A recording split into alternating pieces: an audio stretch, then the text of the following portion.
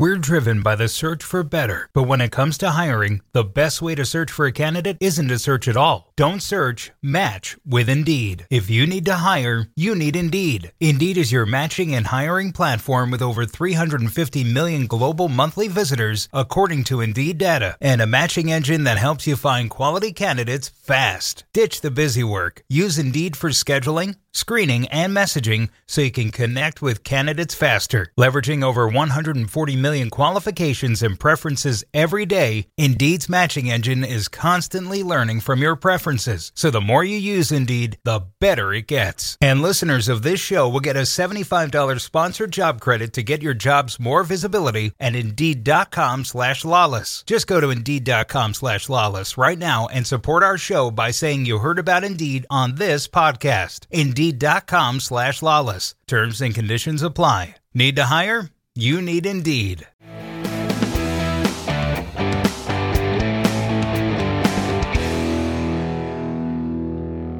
Hello, Sunshine. I'm Alexi Lawless, and welcome to the State of the Union podcast, where we look at the beautiful game on and off the field through the lens of red, white, and blue-colored glasses. This episode, well, it's a very special episode because we are coming to you directly after the 26-player roster drop of Greg Berhalter and U.S. Soccer for the 2022 FIFA World Cup. Myself, David Mosse, and my good friend Stu Holden join us. So let's get to it. You ready? Let's light this candle. I am trying to pace myself, gentlemen. We've all sat and watched our friends over there at ESPN put on the show and make the announcement. As expected, there were some surprises. There were leaks the last couple of days and different stuff. Some of that came to fruition, some of it didn't. But we are going to go through the entire thing. You can see the final roster here of the 26 young men that are going to represent us in Qatar for the 2022 FIFA World Cup. Formidable, interesting, exciting, and I think ultimately, in my estimation, a successful group, but not without controversy and not without debate. So, welcome, Stu, first off. Thanks for having me. Thank you for I'm excited to be working here. us into your busy schedule here, my friend. It feels real. This is the moment. Look, the rosters are dropping now across the World Cup teams, the pool of teams that are a part of it, and this is a big one for us. This is the first time the U.S. are back in a World Cup in 8 years. These are young men that have dreamed their whole lives of representing their country in a World Cup. 26 of them get to realize that dream potentially.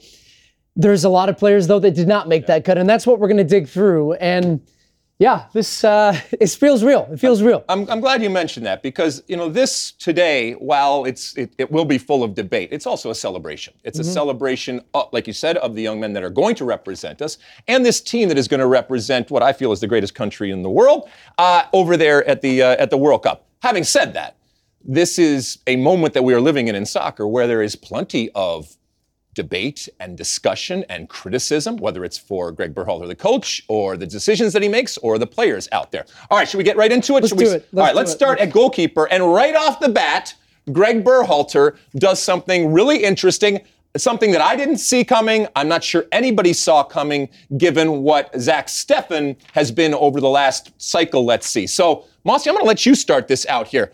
Is this a surprise to you in that it's Ethan Horvath, Sean Johnson, and Matt Turner, and maybe more importantly, who it isn't, Zach Steffen is not going to the World Cup? I am shocked. I'm not a Steffen fan. I've made that very clear on our podcast. Yeah. But any time I've criticized him, it's been in the context of debating whether he or Matt Turner should be starting. I never imagined he would drop out altogether from the roster, but I couldn't help but think, I still remember the day when he signed with Manchester City and U.S. fans were celebrating on Twitter, and you, Stu Holden, you were the one dissenting voice who came in and said, I don't know if this is such a great thing for his career. And you could draw a straight line from that decision to him being left out today. So I think you ended up being correct in the end. Yeah, it's a difficult one because you think about these big money moves that guys make. Two that were notably left off the roster. Ricardo Pepi went to Augsburg for $20 million. Zach Steffen goes to Manchester City. And I didn't foresee Steffen being the number one at that time. It was actually Brad Guzan who was in the mix, and then Matt Turner's massive ascent and rise has put him into that position. But I, like you, Mosse, still felt that Steffen would be a part of this roster. Not without his criticism. This is a guy who's had injury problems over the last 2 years. When he has played, he hasn't played convincingly well. He made a move in this last offseason to go to Middlesbrough to get games because I think he felt the walls were closing in a bit and he was losing the grips on that position too. Matt Turner, and ultimately he's paid the price of that. I still wonder if there's some part of that has gone on behind the scenes with Steffen and Berhalter, but you cannot say that Greg Berhalter wasn't brave in his decision, because this is a guy I think we can unanimously agree was a Berhalter guy. Yep. With him in Columbus, he brought him back from Europe. He had been the starter for this national team, even when not playing well, and now all of a sudden he's not on the roster. And I'm not saying I disagree with the decision. I'm actually okay with it, because I think that Matt Turner is the number one, and I would be happy with Sean Johnson as the number two. Yeah, I mean, I think when we get through this whole 26, the jury is still going to be out on Greg Berhalter. And I think those that have disagreed with him are going to find some common ground, but I also think that those that have kind of championed him are going to be scratching their heads. I don't think ultimately anybody is going to be happy with this roster. Maybe that's the sign of a good roster. When it comes to, I mean, first off, I don't think any of us disagree now. The starter is Matt Turner. Matt Turner, okay, yeah. It is going to be Matt Turner. Although, he was on the bench today coming off an injury, but Greg Berhalter made it very clear that he is going to be fine, unless, knock on wood, and we don't want anybody to get hurt between now and then. I guess I should say also that this roster can be changed all the way up to 24 hours before the World Cup if there is an injury or a COVID type of situation. So, yes, it's set in stone ultimately when you hand it to FIFA, but there can be some changes up to 24 hours. But when it comes to this particular move, I think maybe more so than any move, this shows that Greg Berhalter, that sentimentality that you were talking about, because we all know that there was a piece of Zach Steffen in his heart, and it was his guy. I think Greg Berhalter shows that he can be pragmatic, and that in a certain sense, he can be ruthless, because this had to have been a hell of a phone call for him to make to Zach Steffen. But don't you think about the way I'm analyzing this? If injuries are a part of Zach Steffen's story, like it or not, form has been a part of his story. I also think if you're committing and you're Greg Berhalter, and I think in his mind he's saying Matt Turner's the number one, it then becomes about the team around them, right? And the collective and the dynamic. So Sean Johnson, you're assuming is your two. Your number three guy historically never plays in a World Cup. It's a guy that's good around the team. He's a glue guy. He's fun. He's a good trainer. He pushes guys.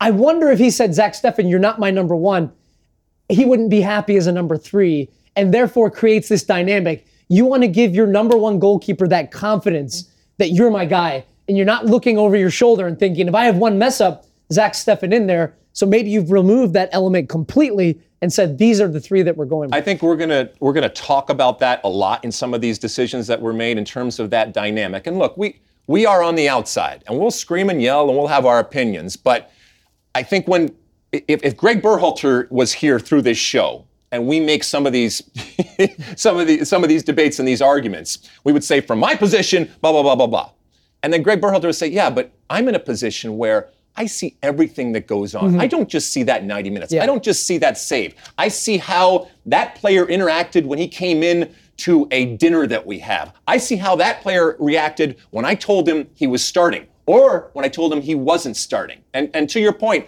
that dynamic is huge. We all understand that. By the way, in history, there's been times where we have had, players like Casey Keller and Tony Meola on the same team. You don't have to like your teammates, okay? You have to respect them, I think, but you would be surprised at the dynamics sometimes that exist that can still result in teams winning. Players want to win, and they will put up with anything. They will accept anything. They will look the other way for a lot of different things. They're able to compartmentalize, and like I said, they are incredibly ruthless when it comes to who they play with and what those people are. But coaches have to take the group into consideration. And to your point, I think it probably was taken into consideration. Indeed. Stu is treating this like it's a given, but do you agree that it's Sean Johnson 2, Horvath 3? That's the pecking order behind Turner? I think so. I mean, either one, ultimately, I don't think it changes a whole lot, but I think it's far and away now very, very clear that Matt Turner is the number one goalkeeper. Yeah. So if that was his goal, just by doing this here in the way that we're talking about it, we're reacting, I think mission accomplished. Yep. All right, should we move on to the defenders? Yeah, okay. We've got a lot to know off here, Lawless. All right, so listen, the usual suspects would be your Walker Zimmermans, your Aaron Long, even though I know he takes a lot of criticism. I don't think that there was any question as to whether he was going to be on this roster. Anthony Robinson on that left back position, and Serginho Dest. Then there was some question, although I think DeAndre Yedlin, who was the only player, by the way, in this 26 that played in a World Cup 2 cycles ago. So again, this is the youngest team going to a World Cup. That is part of the whole narrative of this team, and I think ultimately part of what is going to make them interesting and ultimately good. But there is some experience when it comes to that. The amount of outside backs, evidently, that we are taking to this World Cup, and outside backs that can play both right and the left when you're talking about a Joe Scally or a Sergiño Dest, that is interesting. But let's get right to, first off, Tim Ream, because this was the talk now over the last couple of months. Tim Ream is nothing new. We know exactly who Tim Ream is. He's a starting center back in the EPL, left-footed player, not the fleetest of foot. Every player has their goods and their bads, their positives and negatives, but certainly after the last window and Aaron Long not playing well, to have somebody like Tim Ream now come back into the fold who wasn't included in that last window, again, I think that this shows the wheels turning in Greg Berhalter's head and the pragmatism. And even when people were telling him, why aren't you taking Tim Ream? Why aren't you taking Tim Ream? Rather than pushing that aside, because he hears everything. They all hear everything. I think he said, sometimes the simplest and clearest decision is the right one. Yeah.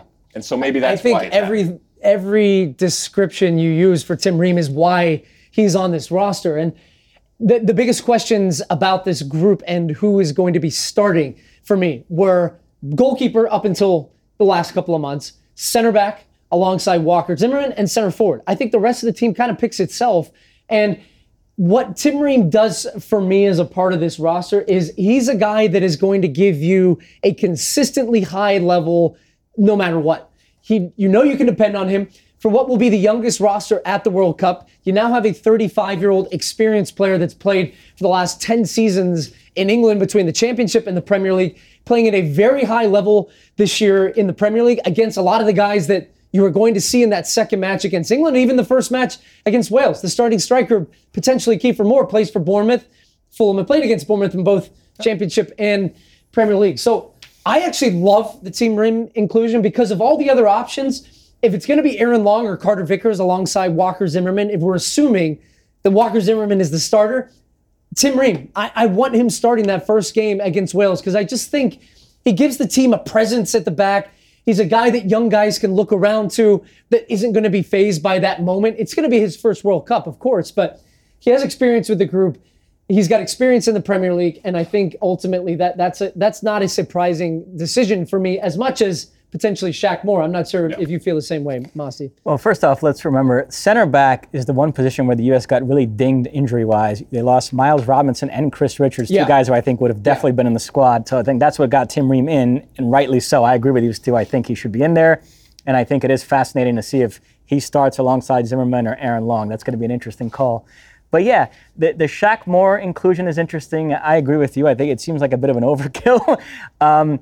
My question in terms of the fullbacks is, we all agree, I think Dest and Jedi Robinson are the starters. Mm-hmm. If Jedi Robinson were to get hurt, would he move Dest to left back and start Yedlin, or would he plug in Scally? Who does he trust more to start a World Cup game, Yedlin or Scally? Yeah, I think it would be Yedlin, but I wouldn't be opposed to Scally. And one thing we're going to have for Greg Berhalter the coming days, I mean, what about the idea about maybe playing with a back three? Yeah. You think about some of the center back options that you have. You think about fullback, wing back options, even late in games, and ability to rotate players around. And maybe you're playing with Ream, Long, Zimmerman, or Carter Vickers, Long, Zimmerman, whoever it is. You have depth in the wing back position. I don't think Shaq Moore makes it if it's a 23-man roster. He's even a surprise for me in the 26, I have to say, because I think in a pinch, you could play a number of different guys as a wing back, as a fullback, as a right back. And I don't think you're going to need that amount of depth. So that's one name that I think maybe I would have boosted another midfielder or maybe another striker in that mix. But I don't get it. I don't get the Shaq Moore. I don't get it either. I don't understand it at all. Not that he's not a good player. Is he a great player? No, but I mean, we know he was in Dallas with the this mini camp that they had going on. I mean, he must have really impressed in Dallas. I mean, and I think he was probably as surprised as anybody. I don't know. Greg might have called him, but he might have been there. Who knows ultimately how it happened, if it was in person or not. But he probably picked up that phone and said, "Who? Wait, what? I'm going to the World Cup?" And again, this gets back to a couple of different points that I'm going to make here. The last window, the last opportunity that you had to see players in a competitive game against good quality competition, there are players now that are being invited to the World Cup and going to the World Cup that were not involved in that window. Yeah. Tim Ream, I'm okay with that because it doesn't matter whether Tim Ream was involved in the window or not. We know exactly who Tim Ream is, all right? The good and the bad. And to your point, I do think the good outweighs the bad.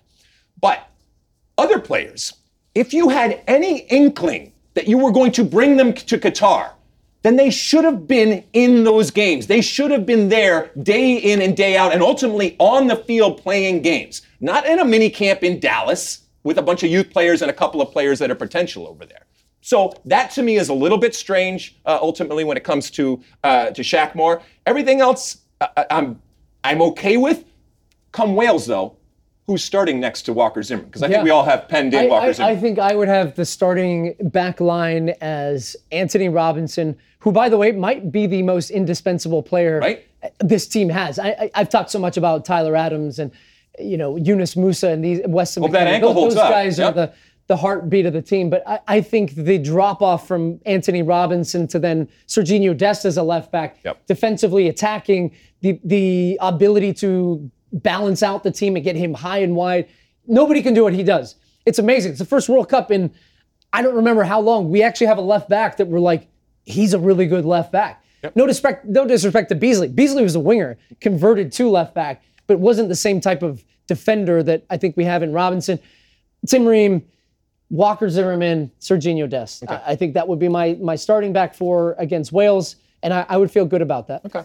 I agree, but I think he'll go with Long. You think he'll go with Long? Yeah. And by one last thing, remember, Sam Vines is another guy that got hurt. He might have been that extra fullback. Right. That's a good point. So I think Berhalter was pretty determined to use one of these extra spots on another fullback, but Vines getting hurt opened the door for Shaq. To your point about the sheer number of outside backs, if we find out here that it's going to be 3 in the back at some point, which just ends up being, let's be honest, 5 in the back, but those outside wing backs in a 5-back, right? That's not what these guys play. These guys play outside in a back 4, okay? Yeah. All of these outside backs, left and right outside backs that they have, they're not up and down. And we're going to get to the midfield here in a second, and that's why it's a head scratcher when it comes to somebody in the midfield. So we should actually go to the midfield right now and check it out because, again, there's some interesting omissions when it comes to... That's a strong group, though. It is. That is a really strong group. Christian Roldan, I think, is a surprise relative to who else is there because I think he was on the border, okay? But we heard Greg Berhalter time and time again talk about how much the players love him, how great he is. And with a 26-man roster, you can afford to take somebody. And I'm not saying he's not going to play because it's not like he can't play soccer, okay? No, but Christian's he's a fixer, though, right? He's dynamic. And one of the themes, I think, for this roster is the amount of different positions that different guys can play. Yep. So, when we get to the midfield and the forwards, Brendan Aaronson's listed as a midfielder. He could play wide right, wide left, false 9. In the middle 3, he could play as one of the 8/10s. All of these guys, I think, could play multiple positions within that midfield. Christian Roldan's a guy that probably would have been a casualty, again, if this was 23. Right. But also if it's 26 and you're up 1-0 against Wales with 10 minutes left, and you want a guy in that's going to do everything you want as a coach, that's what that guy will do for you. So the other names that maybe would have been in the midfield, I think what Christian adds as the whole package is why he is going to the World Cup. And I can tell you, from my experience in 2010, I felt that I was going to be a starter for that team up until March when I broke my leg.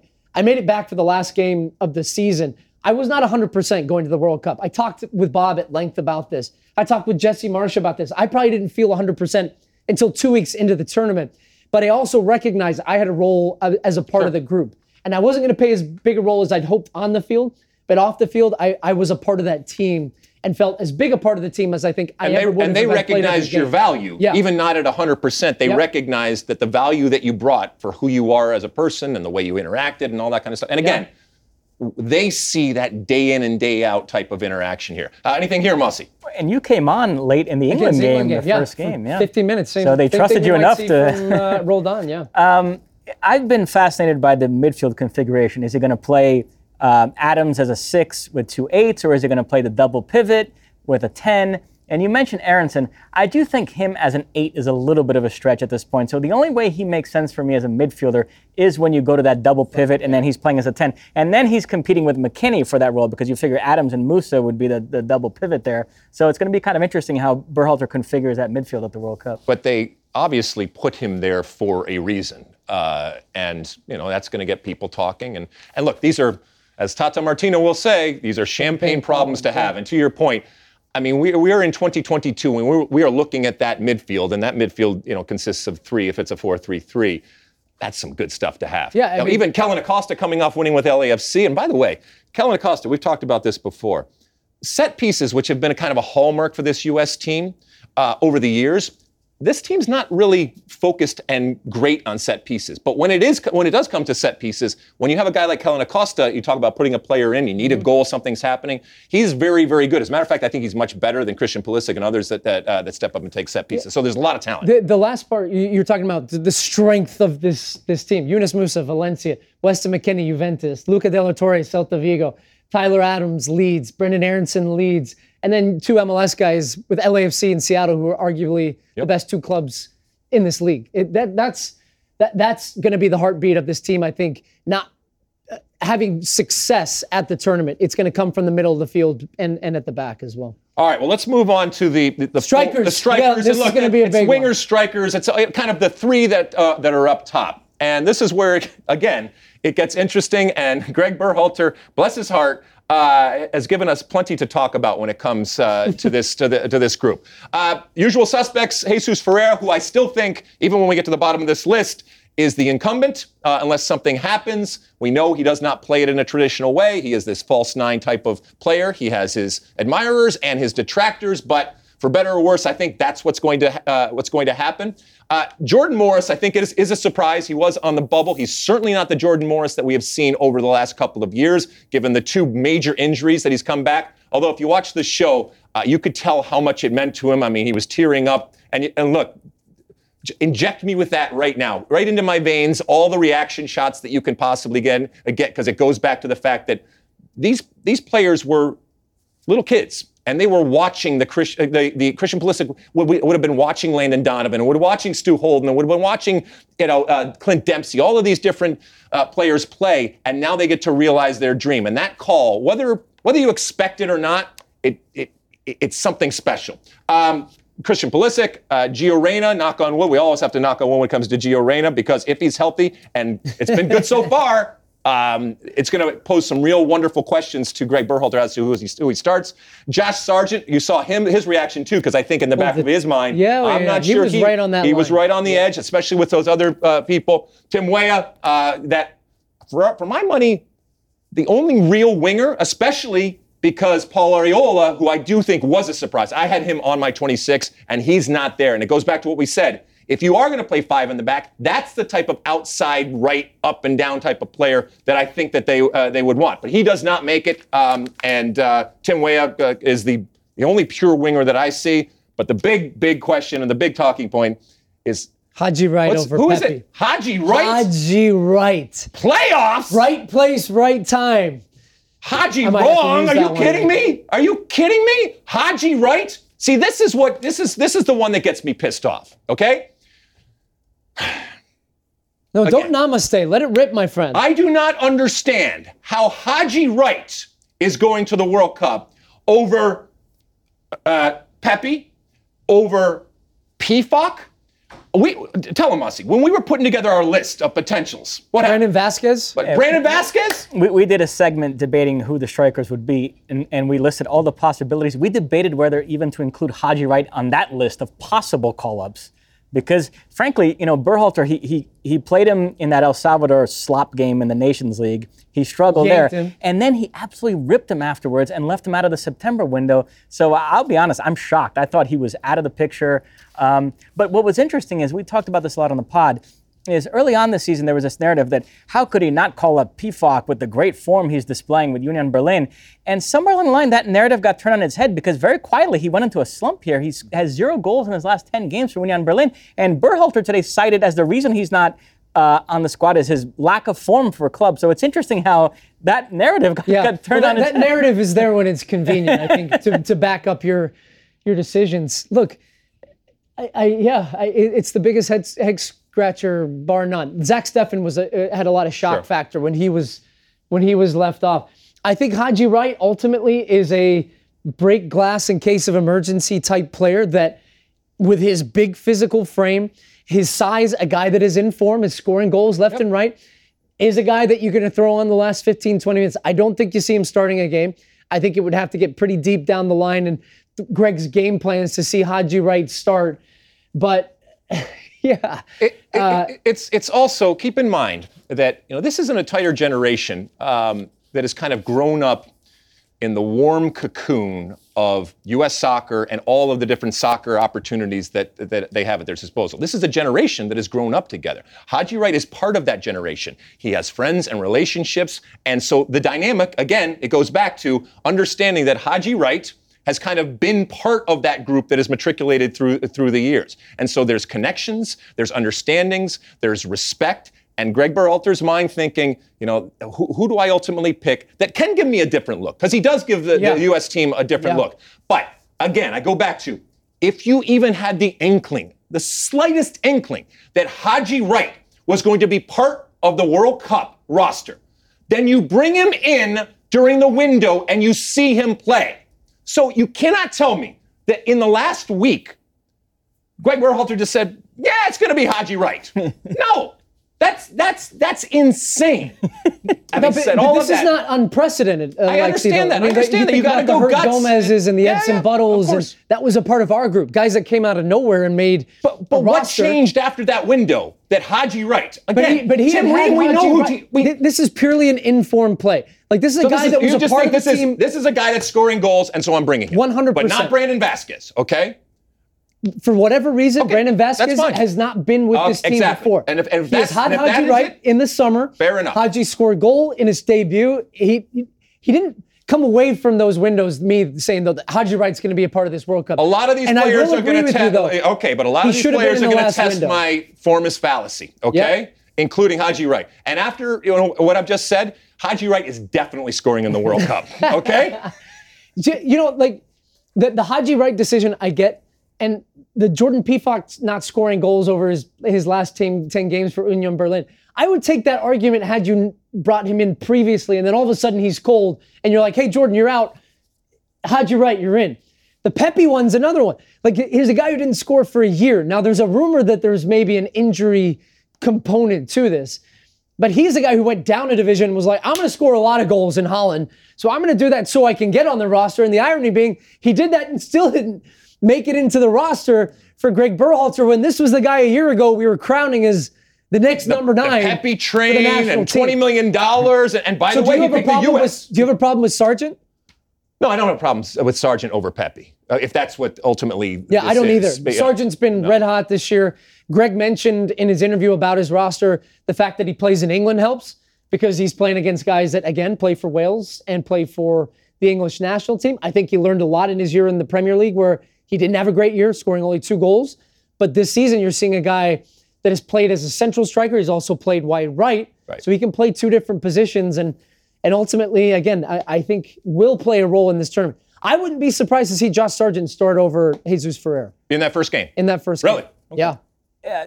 It is interesting that 2 players who U.S. fans in the last couple of years at one point talked themselves into being the solution, Daryl Dike and Ricardo Pepi, neither one ended up in the squad. But on that Sargent point, you kind of stepped on what was going to be, I thought, the big hot take of the day. I think he'll start Ferreira. I would start Sargent. I think he's the most complete center forward in the U.S. pool. I've said that many times. I think the most positive Yanks abroad development this season has been his play at Norwich because he was a guy that we had more or less given up on. He was mired out on the wing and him getting to play regularly at center forward and producing and scoring goals. So I would actually start Sargent. And I'm going to throw another hot take at you. We talk about Gio Reyna as being the guy that you have to treat with kid gloves because of injuries. Timmy Weah has barely played this season. Gio Reyna has played more than Timmy Weah. Not even just this season, the last couple of years. Yeah. So I wonder if it came down to Gio versus Tim Weah for a starting spot. Are we sure that Gio isn't the fitter of the 2 at this point and the guy that's more capable of playing 90 minutes in a game? I am also not opposed to the idea of Gio Reyna as a 9 or Pulisic as a 9 or Brendan Aronson as a 9. And then you're getting, I think the winger part of this team is the most talented and stacked and deepest group that we have. And I think that's why Arriola misses out. Jordan Morris gets in. I think that's a coin flip between him and Paul Arriola.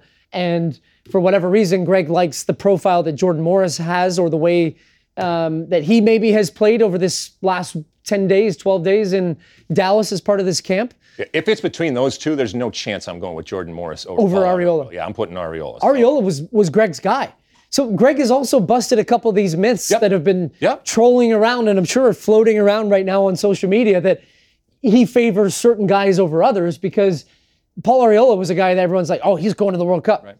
I mean, Pepe was going to the World Cup. It's so much fun to try to crawl into Greg Berhalter's head, and this is what we're doing. And by the way, listen, as we finish up here looking at the players, and we spin it forward to a few weeks from now when they're actually going to be on the field, I think it's important to say, not only is this a day of celebration, but I think this is also a day where we recognize, the incredible rarefied air that we are in as the United States when it comes to the soccer, that we are even having debates, that we have other potential players that aren't going to go to the World Cup that people are screaming and yelling about, because it was not too long ago where that was not the case at all. Yeah. These are wonderful problems, quote unquote, to have at this point for Greg Berhalter. Having said all of that, Greg Berhalter will be the first person to tell you, if he was sitting here with us today, all that happened in the past is in the past.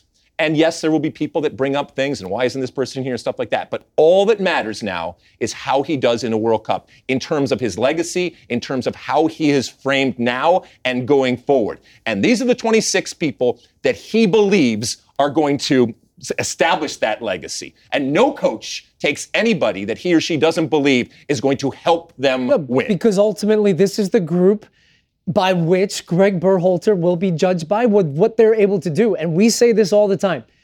These are not necessarily the 26 best players individually in the United States.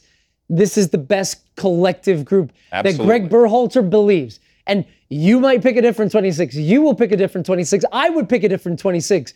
But these are the 26 that Greg will live and die by, that he wants to go to war with when they play Wales, that first game, November 21st. And my friends, time will tell if he made the right decisions. I think ultimately, though, the choices he made, the ones that we deem controversial, I don't think are big, will have a huge impact on what we see on the field. But there's something for everybody. If you didn't like Greg Berhalter, I don't think this has changed your opinion. If you did like it, I don't think it changed your opinion. My big picture takeaway, everybody that has to be there is there. To your point, the U.S.'s fate is not going to be determined by Shaq Moore over Reggie Cannon or Christian Roldan over Malik Tillman. And think about this. These 7 or 8 guys that we consider the standard bearers for this generation, Pulisic, Reyna, McKinney, Musa, Adams, Aronson, Dest, we thought that law of averages, a couple of those guys were probably going to be injured, unfortunately, and miss this World Cup. They're all there. Yep. They've had their injuries, but they ended up healthy at the right time when you absolutely needed them to be. They're all in the squad, and it all looks set to play. So, and we didn't see that in qualifying. Not even U.S., but how many other countries can say that? Absolutely, right now? Looking at other nations that have announced their World Cup rosters, missing not just a player or two, but big players. If our big guys are there and they're all starting that first game, I feel pretty good about this team. All right, so let's spin it to a couple of weeks from now. You already kind of said that one of your takes is that you think Sargent starts over Jesus Ferreira up top. Let's assume everybody's healthy. Reyna to everybody else there is healthy. Then, who do you think ultimately starts that game? And give us a couple of different things that might surprise us. You said Ream next to. I think Walker, I would feel pretty confident in. I would have one question mark, and that's going to be in the forward part of the field. I think if the World Cup, November 21st, arrives, every player is healthy. Matt Turner, left back, Anthony Robinson, Tim Ream, left center back, Walker Zimmerman, right center back, Serginho Dest, right back, Tyler Adams as a 6, Weston McKennie, and Yunus Musa. I would have Christian Pulisic as a left winger. I would have Josh Sargent, and I would start Brendan Aronson. Okay, so over Gio Reyna and Weah on the bench. Yes, and then I would for sure at some point having Gio Reyna start 1, if not 2 games. Maybe it's the second and the third game. I have to have Aronson in there, and if I was maybe in a push, I would have Pulisic as the 10 Aronson is the left winger, Gio Reyna is the right winger. Who do you got? Everything Stu said I agree with, except I would go with Reyna instead of Aronson. Okay. You would go with Reyna on the right-hand side. Right. You'd also put Ream? I would put Ream and I would put Sargent up front. But I think he'll put Long and Ferreira. I would go with Ream and Sargent at those two spots, but Greg Berhalter will go with Long and Ferreira. Okay. I worry about Ream in a game in which we are going to have the ball, which we are going to be pressing, and therefore leaving space behind us, which is always going to be the question for it, right? Really? Yeah. But Ream's a better passer than any of those center backs. Yeah, the passing part of it, that's not what I'm worried about. But when people give us the ball, they also give us space. So, for example, ultimately. against Wales. Yeah, that's what I'm saying. But Wales don't have the speed to burn in behind us. Okay, fine. And what I've seen from this team over the last... I don't have to agree with you. You don't need a sprinter, to get past Ream. Ream is faster than you would think. We're portraying him to be... I mean, between him and John Brooks, I got no Reams problem. would smoke If Brooks. you start Ream, that's fine. That's not a big... Is Brooks an omission for you, by the way? No. That name was tossed out. It wasn't even remotely that ship sailed a long time ago, 100%. and I don't think that's changing anything. Yeah. I do have Jesus Ferreira instead of Sargent starting up top. On the right-hand side, I do have Weah instead of Reyna. Looking ahead to that Wales game, what are the odds Gareth Bale has a dramatic moment? It's going to be fun. All right, so bigger picture then. Is this 26 enough to bring us to the promised land, which is obviously getting out of the group first? Yes. First part of the promised land. Yes? It is. Okay. Yeah. I agree. I think there's a really plausible path to the quarterfinals. I think the U.S. is better than Wales and Iran, and they're as good or better than 3 of the 4 teams in Group A. It would only be the Netherlands. If I was a betting man, I'd pick the U.S. to finish second to England and go out to the Netherlands in around the 16. But it would not shock me if they got to the quarterfinals. I am there with you. You stood on the stage in 2014, I remember, in a much harder group than they have now, and you said they wouldn't. Yep. They squeaked through that group, I think, beyond odds. How did they do this time? Because absolutely, they get out of the group. Okay? Absolutely, yeah. So first off, I am, and I think we talked about this on the pod, I am concerned that there is going to be a dumbing down and a lessening of expectations when it comes to this group. As we know, the youngest team that's going to the World Cup. But again, this is a generation that has been given everything. From a young age, they have been, basically nurtured to be in this moment. And therefore, we should expect more from this team. Getting to a World Cup, from a men's perspective, we've done that plenty of times. Getting out of a group, from a men's perspective, we've done that plenty of times. We should expect this team, even with the debates that we have about who's in and out, we should expect this 26 that was named to absolutely find a way out. We are better than Wales. We are better than Iran. That's 6 points right there, okay? And again, don't let them off the hook simply because they're young. And don't let them off the hook because we're simply looking towards 26. They should do well this World Cup, which is getting out of the group, and then you take your chances, and a nice pathway also for the U.S., depending on how it works. But whatever happens in 26, I think is dependent on what happens in 22. And I think Greg Berhalter understands that. I think this group understands that. There's a couple things. This is something we're going to beat home for the next, oh my gosh, the clock, it's ticking fast here. We got to get to the airport. Is it 12 days? This is something we're going to talk so much about, how important that game against Wales is, and will set the tone for how this team does. For a number of reasons. A, because the statistics of winning your first game or even getting a point from your first game to advance out of the group. The second part of that is this is a team that lost to Japan, drew with Saudi Arabia 0-0, doesn't have much confidence coming in based off of what that window was, is going to have to pick up the pieces of whatever various form this group is in, have 6 days of training, and then be able to turn it around for what is going to be, for 25 of this 26, their first World Cup. That's where you make your money, my friend. The pressure. This is the smallest violin in the world. That's where they're going to earn their money. Figure it out. Suck it up, Buttercup. Figure it out, okay? But is that not a valid question to have about, is this group? That's what I mean. It's going to be sink or swim. And if you're going to swim, they need to figure it out in the first game. They need to swim. If they sink, it's a failure. Yeah, damn right it's a failure. You're damn right it's a failure. Mossy, last word before we go. Everybody that has to be there is there. There's no Landon Donovan 2014 omission. And I see players there to put together one of the more talented starting 11s the U.S. has ever fielded at a World Cup. Certainly in terms of club pedigree, if you go by that, the most impressive. So I still think, despite the September window being disappointing, I still think there's reason for optimism here and definitely reason for excitement. I can't wait to see what this team does. Well, you mentioned optimism, and look, we have fun talking about this. I think that there has to be a progression and a move forward. And it's not that your guy isn't there or anything like that. At some point, we have to come together and we have to believe in this, not in blind faith, okay, but absolutely some faith. And they have to earn our support and 100%. They have to earn our belief, okay? But if we're just constantly talking about who isn't there or why Greg did this or that, okay, I think it's going to, like I said last pod, it's going to get really, really old, okay? And so I hope that people come together, that people can put their differences aside and support what you just mentioned, Mossy, is a really, really interesting and exciting team that I think, whether you're into soccer or not, you are going to see on the field and be really, really excited about. My friend, we've had a 8-year wait to see an American team on the field. It's the World Cup. You know what I say? Bring it on, baby. Let's go. Baby, bring it. America. There we go. Let's go. Let's go to the airport right now. It's going to be beautiful. I got to check in for my flight. All right. My friend Stu Holden, you will see him constantly and you will hear him constantly with the great work that he does calling games and with all of the different studio work that we have, whether it's on Big Fox or FS1 or all the digital things that we are doing.